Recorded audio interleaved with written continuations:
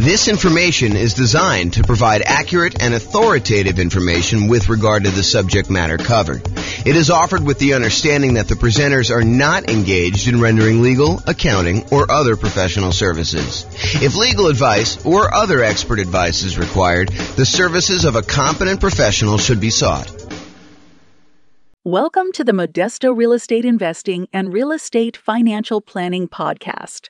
Learn all about investing in real estate in Modesto, California, with a combination of real estate financial planning and modeling with numbers specific to Modesto, plus syndicated, more generalized recordings of live and pre-recorded real estate investing classes.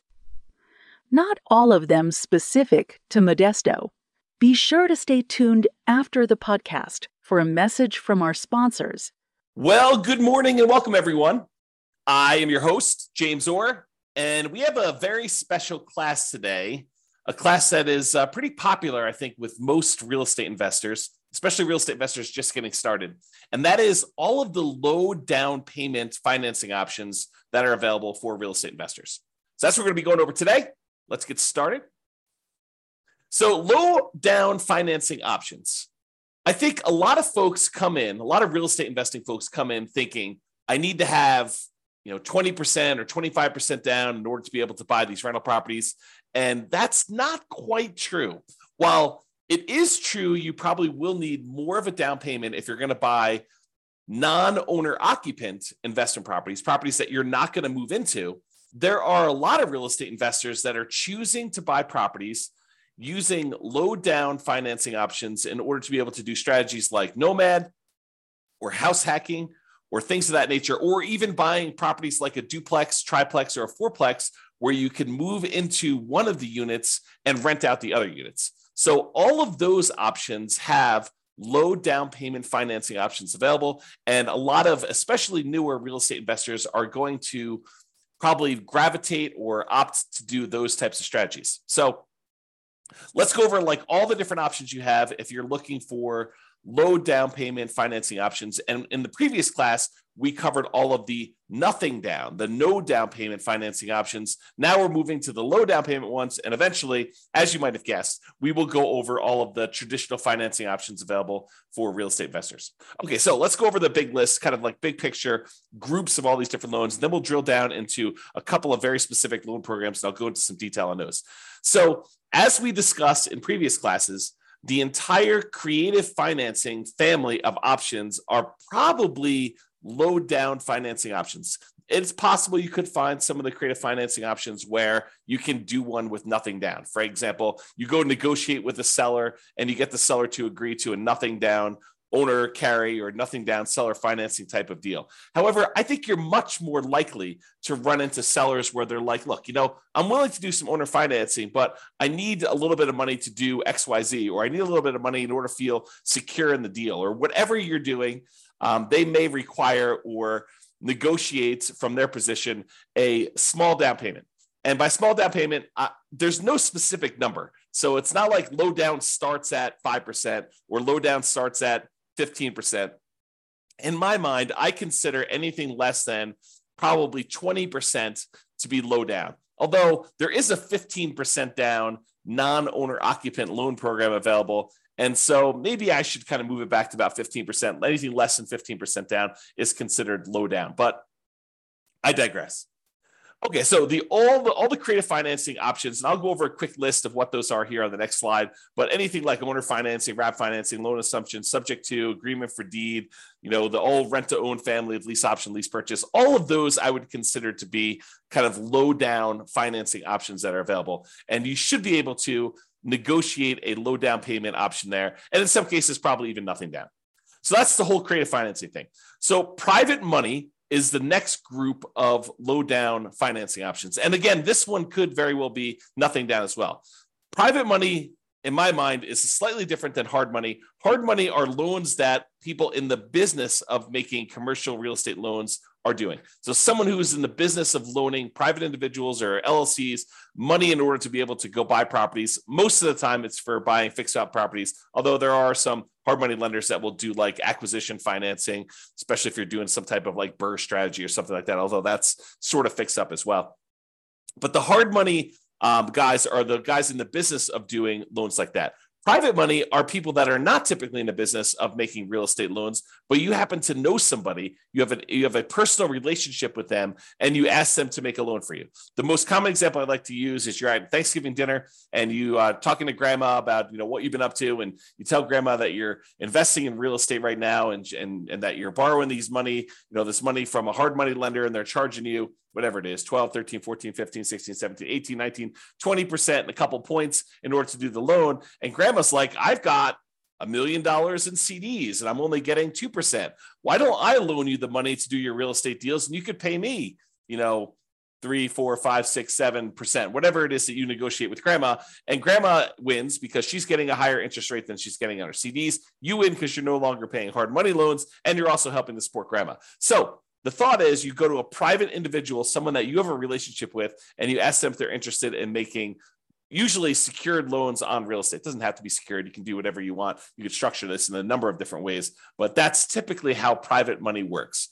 So when you're doing that, when you're talking to grandma or your uncle or your best friend or a business associate from work, or that has got some money in CDs or whatever that they're considering as an alternative investment, then you can go to them and talk to them about what the options are for your particular deal. And I think in a lot of cases, you will be able to negotiate either a low down payment or in some cases, nothing down on those.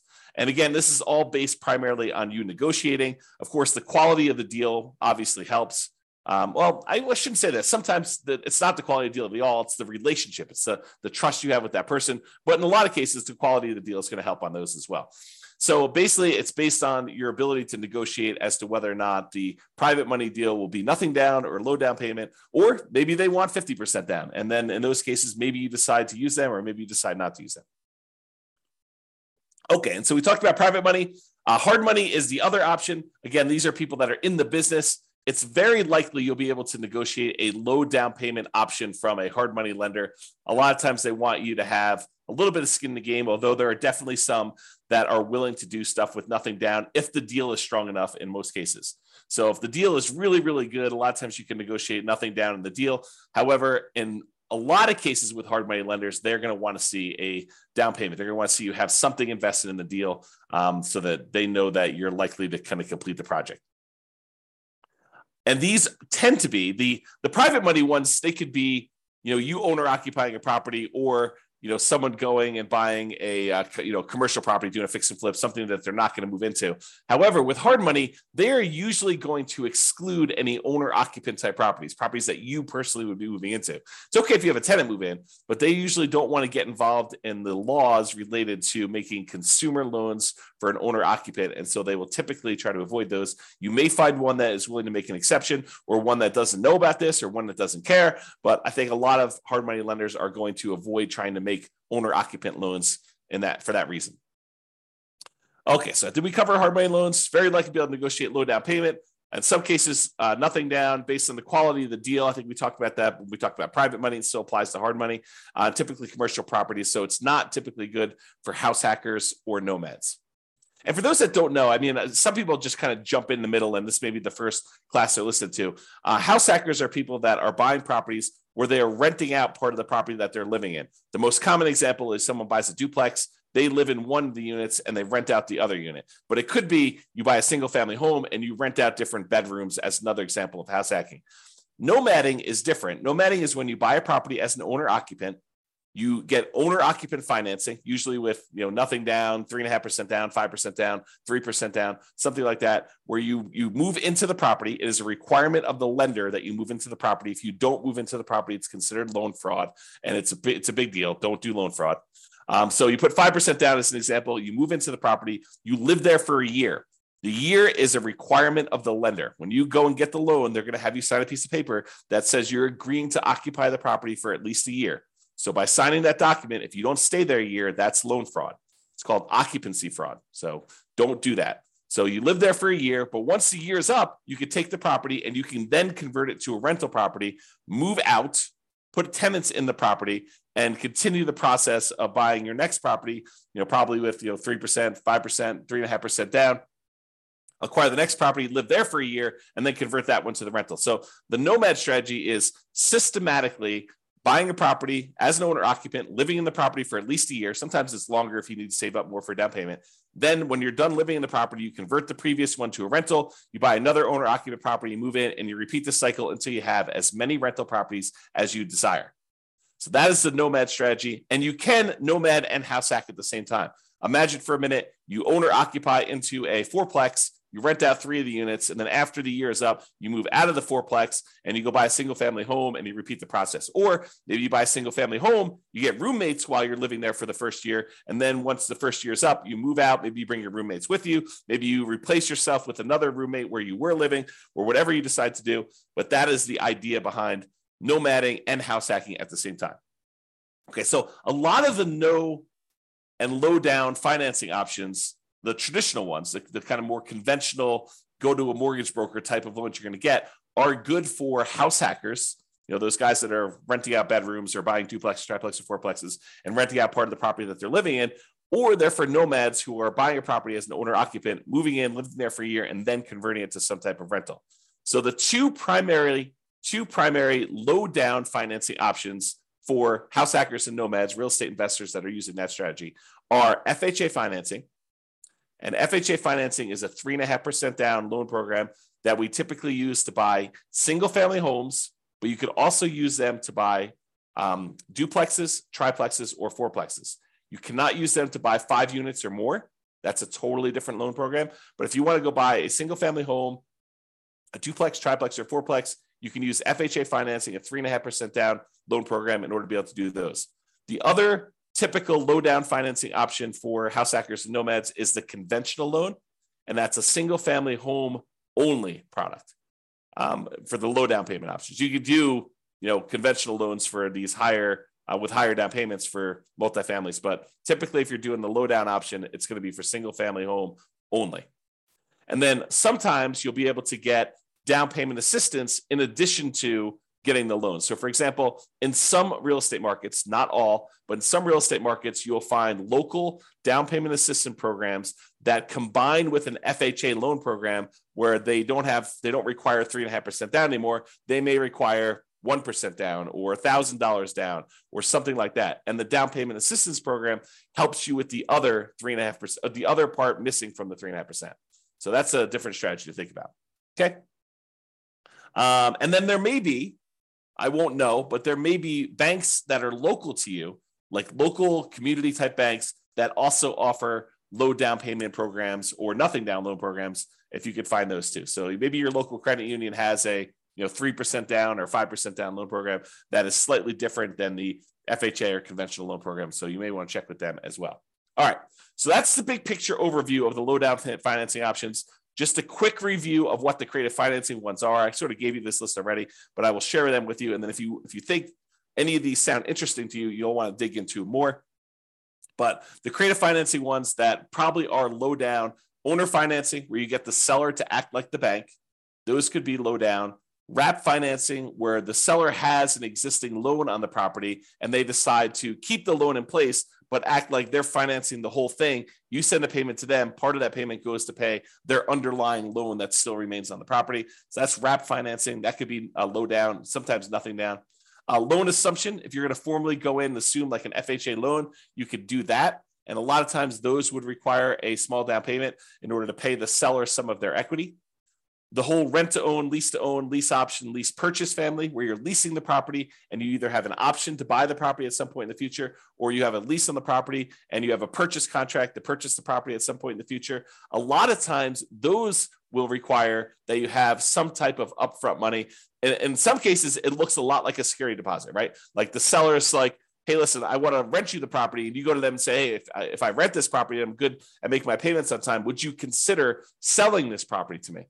And they're like, sure, yeah, I'll give you an option to buy the property, for the next 2 years at this price. And, you guys come to an agreement on that, but they may still expect you to have a security deposit, which looks a lot like a down payment, which looks a lot like low down. Okay. So those are some options when you consider that. Then the whole agreement for deed, bond for deed, contract for deed, installment land contract, family of kind of creative financing options. And I think a lot of those sellers are going to want you to have a little bit of money in the deal as well. And then buying properties subject to the existing financing, where the seller deeds you the property, they leave their existing loan in place, or liens on the property for that matter, but they leave their existing loans in place on the property, and you buy the property with that loan still in place, subject to the existing financing that is on the property.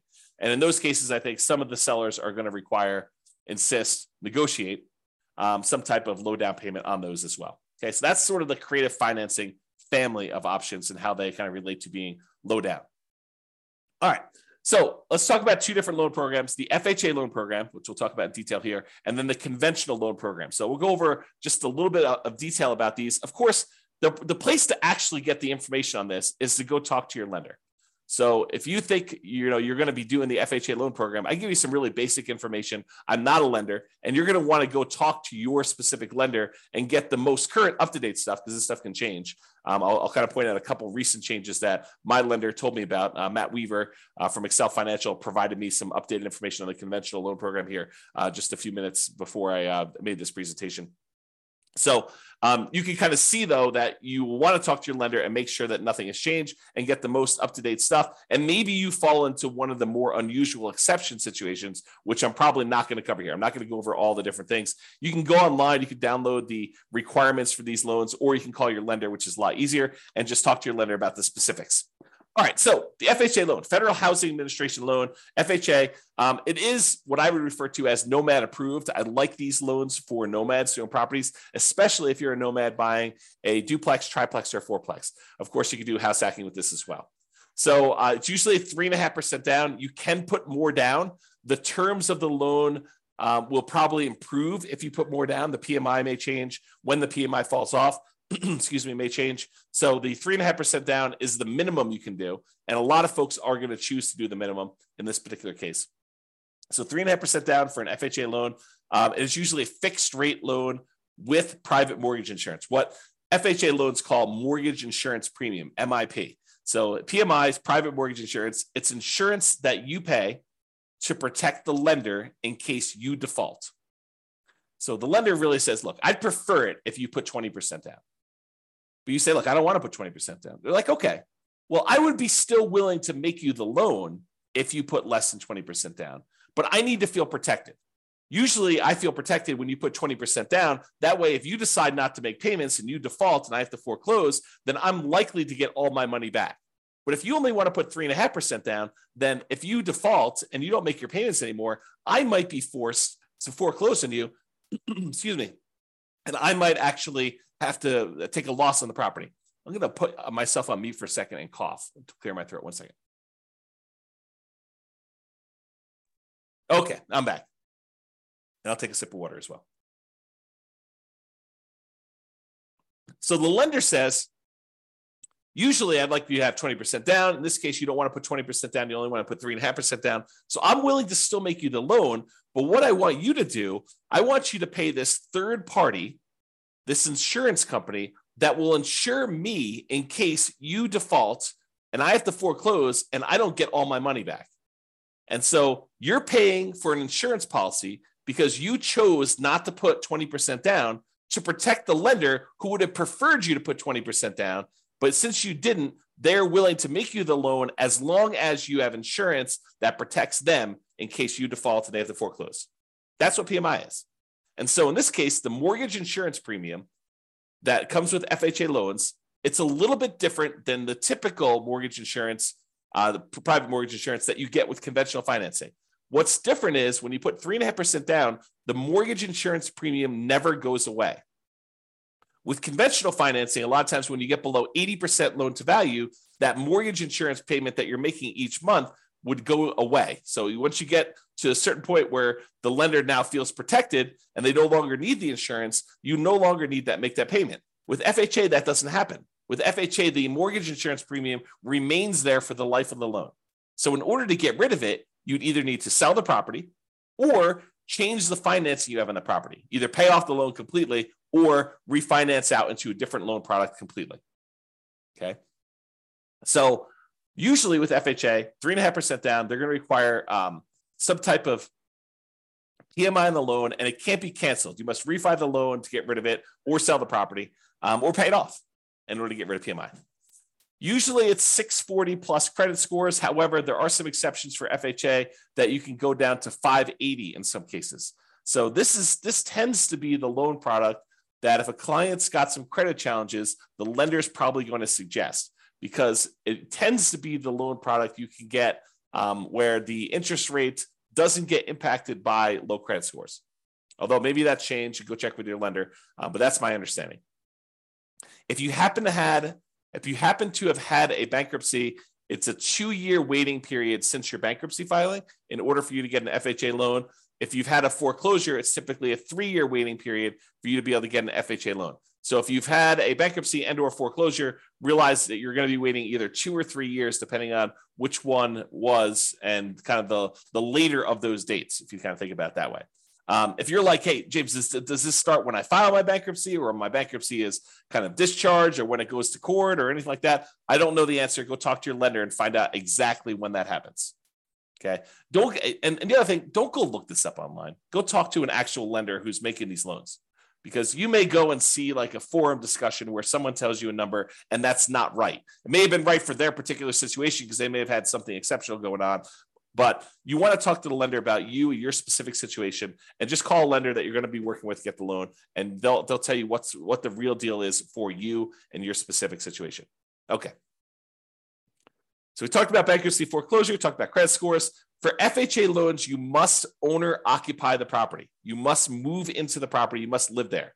So if you're getting a single family home, you got to move into the property. If you're getting a duplex, triplex, or fourplex, you need to move into one of the units. So you could buy a duplex and move into one side and rent out the other. You can move into a triplex, move into one side and rent out the other 2 units. You can do a fourplex, do the same thing. Okay. They do have maximum loan amounts by county. So realize you may be limited in the most you can go to with FHA financing with these maximum loan amounts. You can typically only have one FHA loan at a time. There are exceptions to this. For example, I think if you inherit a property and your parents or whatever it was, whoever is passing the property onto you, if they had an FHA loan, you can have 2 in place at the same time in that particular case. You could also, my understanding is, if you move to a different city and the distance is more than, I don't know, whatever it is, I'm going to make it up, but go check with the lender, 100 miles. If you move 100 miles away, you can get another FHA loan in a new city. But again, check with your lender. There may be more exceptions, but most of the time you can only get one FHA loan, which is frustrating for some people who come into this for the first time. They're like, I'm going to go buy 10 fourplexes and I'm going to get FHA financing on each of them. Maybe not. That's going to be tricky to do. It's going to be really hard to do. Is it possible? Maybe. I mean, maybe if you hit all the exceptions and you move 100 miles away and you buy another fourplex, and you move 100 miles away again, buy another fourplex, and maybe you get married and your spouse has a couple and they did the same thing, or who knows, right? Like, could you get 10 fourplexes with FHA loans? Maybe, but I would not plan on it. Usually we plan on doing one because that's usually the limit. There is a version of the FHA loan that allows you to finance repair costs. So if you're buying a property, you're trying to do like a BRRRR strategy, although it's not exactly a BRRRR strategy because you're borrowing the money up front, but sometimes that strategy where you're going into a property that needs work and you are looking to borrow the money to do the repairs. Like you found a property, but it's just really a wreck. And you still want to do 3.5% down. There is a FHA 203K program, which allows you to include repair costs in the FHA loan. Now, for those of you that are handy thinking, I'm just going to do this and I'll pocket the difference because I'll do all the work. Nope, they've already thought of that. So it does require that you have third-party contractors do the work. You're not allowed to do the work yourself. And the FHA escrows the money and they release it to the contractor as the work is done. So if you're going to do that 203K loan program, go talk to a lender, get all the details, and find out exactly how that all plays out. But realize it's going to be hard for you to do the work yourself. And again, I think I mentioned this on the other slide, but there is some down payment assistance often coupled with FHA. It may not be available in your local marketplace, but if your local marketplace has down payment assistance programs, you may be able to use this in conjunction with your FHA loan so that part of the 3.5% is covered by some type of down payment assistance program, whether that's a loan or a grant or something like that.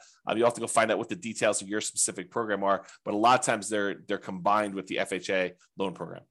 And if you're trying to get the seller to help cover some of your closing costs, the FHA loan, I believe, has up to a 6% of the purchase price as a possible seller concession. So if you're able to negotiate to get the seller to contribute some money to help cover your closing costs, which means you're buying the property at a discount, essentially, unless you're raising the price by that much. You're getting the seller to agree to contribute some money towards your closing costs. You could do up to 6% of the purchase price in order to get that on an FHA loan. There's a limitation to max out at 6. Usually we're not anywhere near that, just so you know. All right, so that's the FHA loan. Now let's talk about conventional financing. This one is also Nomad approved. I really like this one for doing Nomads. In fact, this is probably the most common Nomad loan program. If you're going to be doing that strategy where you buy a property, move in, live there for a year, then you convert it to a rental, the conventional financing loan program, 5% down especially, is your most common version of that. So this is conventional loan, Fannie Mae, Freddie Mac, you may have heard it described as those.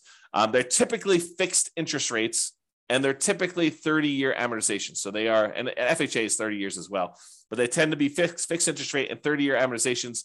We tend not to do 15-year loans because the monthly payment goes up quite a bit for a 15-year loan. Although, if you're in a situation where 15-year makes sense, you're welcome to do that. And they do offer those, but realize most of the time we're doing 30-year loans on those. For conventional financing, typically it's 740 plus credit score for the best interest rates. You may be able to do some lower. There's probably some mitigating factors, and they may do hit on some other things based on that. But usually 740 credit scores get you the best interest rates. For owner occupants, which is what we're talking about doing here, it could be as low as 3% down, but most commonly we're doing 5% down. And in both those cases, there's going to be some type of private mortgage insurance because you're putting less than 20% down. Okay, that private mortgage insurance is typically whenever you put less than 20% down on a property. The 3% down one is called the Home Ready or Home Possible loan. Primarily, it's for first-time home buyers. So you can't use that repeatedly. That's my understanding, but go check with your lender, see if you can use it more than once. Most of the time, you're going to be doing the 5% down with these types of loans. And usually the 3% down is a little bit uglier interest rate. It may be worthwhile for you to save up extra in order to get that extra 2%. It may make it a much better loan, a little bit better cash flow for you. It might be worthwhile doing that. Typically, you can get 10 non-owner occupant conventional loans per Social Security number. However, when you're doing owner occupant loans, there is no limit. You have to qualify, but there's no numbered limit on that. So if you're going to try to go buy, 20% down investment properties, you will be cut off from getting conventional loans after 10. Now, in some cases, you can split the loans between you and your spouse. And this would probably require you to do separate tax returns and for you to not have both of you guys on each of the properties. But imagine for a minute you were really committed to doing 20 properties or 15 properties, something over 10. And you're like, okay, look, this is what we're going to do. We're going to start filing separate tax returns, even though we're married. And we're going to buy the properties. You're going to buy the first one in your name with a loan that is only in your name and your Social Security number. And then I'm going to buy the next one in my name with my Social Security number. And we're going to kind of alternate back and forth until we get to 20. By doing it that way, you could technically do 10 each non-owner occupant conventional loans by splitting between the spouses. And so you'll need to do some work, talk to a lender, do some loan planning with your lender to do this. Most of the time, people are not willing to go to that extreme. But there you go. There is no limit for the owner occupant ones. So if you have, 10 properties already and you're trying to do your next property as an owner occupant, you're not limited by that one. So you could do an 11th conventional loan as long as you're moving into the property to do that. So if you're trying to do the Nomad strategy, you can go beyond 10. But if you're trying to do, buying non-owner occupant properties, you're probably going to be cut off at the 10 number per Social Security number. Typically add 5% down payment for multifamily. I've got a little slide here coming up with the down payment amounts. 2 to 4 units is the multifamily one. For Fannie, you could do cash out refinances up to 4 finance 1 to 4 unit properties. For Freddie, it's up to 6. This rule may change. I knew this rule existed at one point. I'm not sure if it's still current, so check with your lender to do that. Both of the things, rate and term refis up to 10 finance 1 to 4 unit properties. So Nomads, be careful. If you think, hey, look, I'm going to do this Nomad strategy and I'm going to acquire a bunch of equity in properties, and then I'm going to try to do some type of cash out refinance to fund acquiring new properties, realize that's a tricky strategy to accomplish. Because when you're doing these nomad strategies, you're putting usually 3% or more commonly 5% down. It takes a while for you to get to the point where you get at least 20% of equity so that you could do the refi, and then enough equity where it's worth doing that refi, because now you're going to go and try to do a refinance, take the loan that you have that was an owner-occupant loan, presumably at a better interest rate because it was owner-occupant, and now you're going to try to do a cash-out refinance, take the hit on the interest rate, and you're only going to get a certain amount of money out there. I don't know. That seems like an expensive way to access that equity, in my opinion. So be super careful about this. Really think through that strategy if that's a strategy you are going to do. It's not like an automatic no. It's just much trickier than I think folks realize. You may want to discuss or consider minimizing your interest rates as you acquire while you can if you're going above refi thresholds and not able to do cash out refinance in the future. This is the case where it might be better for you to buy down your interest rate when you're doing a nomad strategy and you're already getting an owner-occupant, a little bit lower interest rate, and you're probably not going to be able to access that money with cash-out refinances for a long time. So it might be better for you to actually buy down the rate and get a really good rate knowing that you're going to keep that loan for a very long time anyway. And I think Matt told me this. I think you could do a rate and term refinance immediately after closing. So if you're trying to do some type of buy a property and then do a refinance to get better rates in terms right after closing, you can do that. Like if rates drop a lot from once you've locked, but there is a 12-month waiting period, which is up from 6 months before on doing any type of cash out. So this is going to really impact those that are trying to do the BRRRR strategy, where you're buying a property and then you're planning on doing some type of cash out refinance in order to pull some of your repair money or some of the money out when you bought the deal significantly below market. Now you've got to wait 12 months instead of waiting 6 months. So a little bit longer delay, slows you down a little bit, kind of makes it a little bit harder to BRRRR. Between conventional financing, there is a seller concession range, depending on how much you're putting down, between 2% and 9%. It's about 6% with 20% down owner-occupant. It's 2% for non-owner-occupant. So don't try to get a seller to contribute money towards your closing costs more than 2% before you, unless you know that you can actually use all that and that the lender is going to allow it. So check with your lender before you negotiate your seller concessions. That's another way of saying that. The most common conventional loan is 20% down, although we could do these 5% down for owner occupants, and there is a 15% down on up to 10 properties for doing that. So realize that you can do 15% down non-owner occupant loans for these. There is PMI on that one, and the interest rate is usually a little bit uglier than doing 20% down. All right, so let's go over this little table here to talk about the standard eligibility requirements. There's different versions of this, and if you go look up the Fannie Mae or Freddie Mac seller guidelines or selling guidelines, it'll kind of give you an idea of what the loan to values are, and for manual underwriting, for desktop underwriting, and or go talk to a lender is probably a better thing. But there is a chart, like a PDF with a chart. This is from that PDF, and so this is the standard eligibility requirements for desktop underwriting version 11.0. I got this morning, so this is as up to date as I could find, and this shows you an idea of what the maximum loan to value is on different property situations. And so I'm not going to cover second homes or investment properties, except to say with investment properties for the purchase for one unit, the maximum loan to value is at 85%, which is that 15% down loan program. If you're going to buy a duplex, triplex, or fourplex, the minimum you can do down is 25%. The maximum loan to value is 75% loan to value. Okay. And so you can go look at those here. If you want to look at the limited cash out or the cash out refinance options, you can look at those as well on the screen.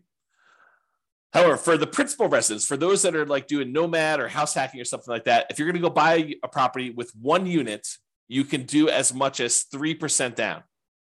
That's that 97% one. For adjustable rate mortgages, you have to have 5% down. But for fixed rate mortgages, you could do 3% down on those. If you're doing a duplex, you could do 15% down if you're going to move into the property. If you're going to do 3 or 4 units, a triplex or a fourplex, you have to put 25% down in order to own or occupy the property there. Okay, so that just gives you an idea of what the loan to values are, the maximum ones are for those, and you can go look at them. All right. So in conclusion, there are a number of low down payment options from the creative financing family to private loans, to hard money loans. And there are other options, more traditional, conventional options for owner-occupant financing as well, okay? If you're doing non-owner occupant financing, if you're not planning on moving into the property, really your options are going to be limited to some of the creative financing options, private financing, and the hard money loans, okay, for doing low down. For all but the hard money loans, there are probably also good options for house hackers and nomads. You're probably not going to be able to do a hard money loan as a house hacker or as a nomad. There probably are some exceptions to this, but that's a good general rule.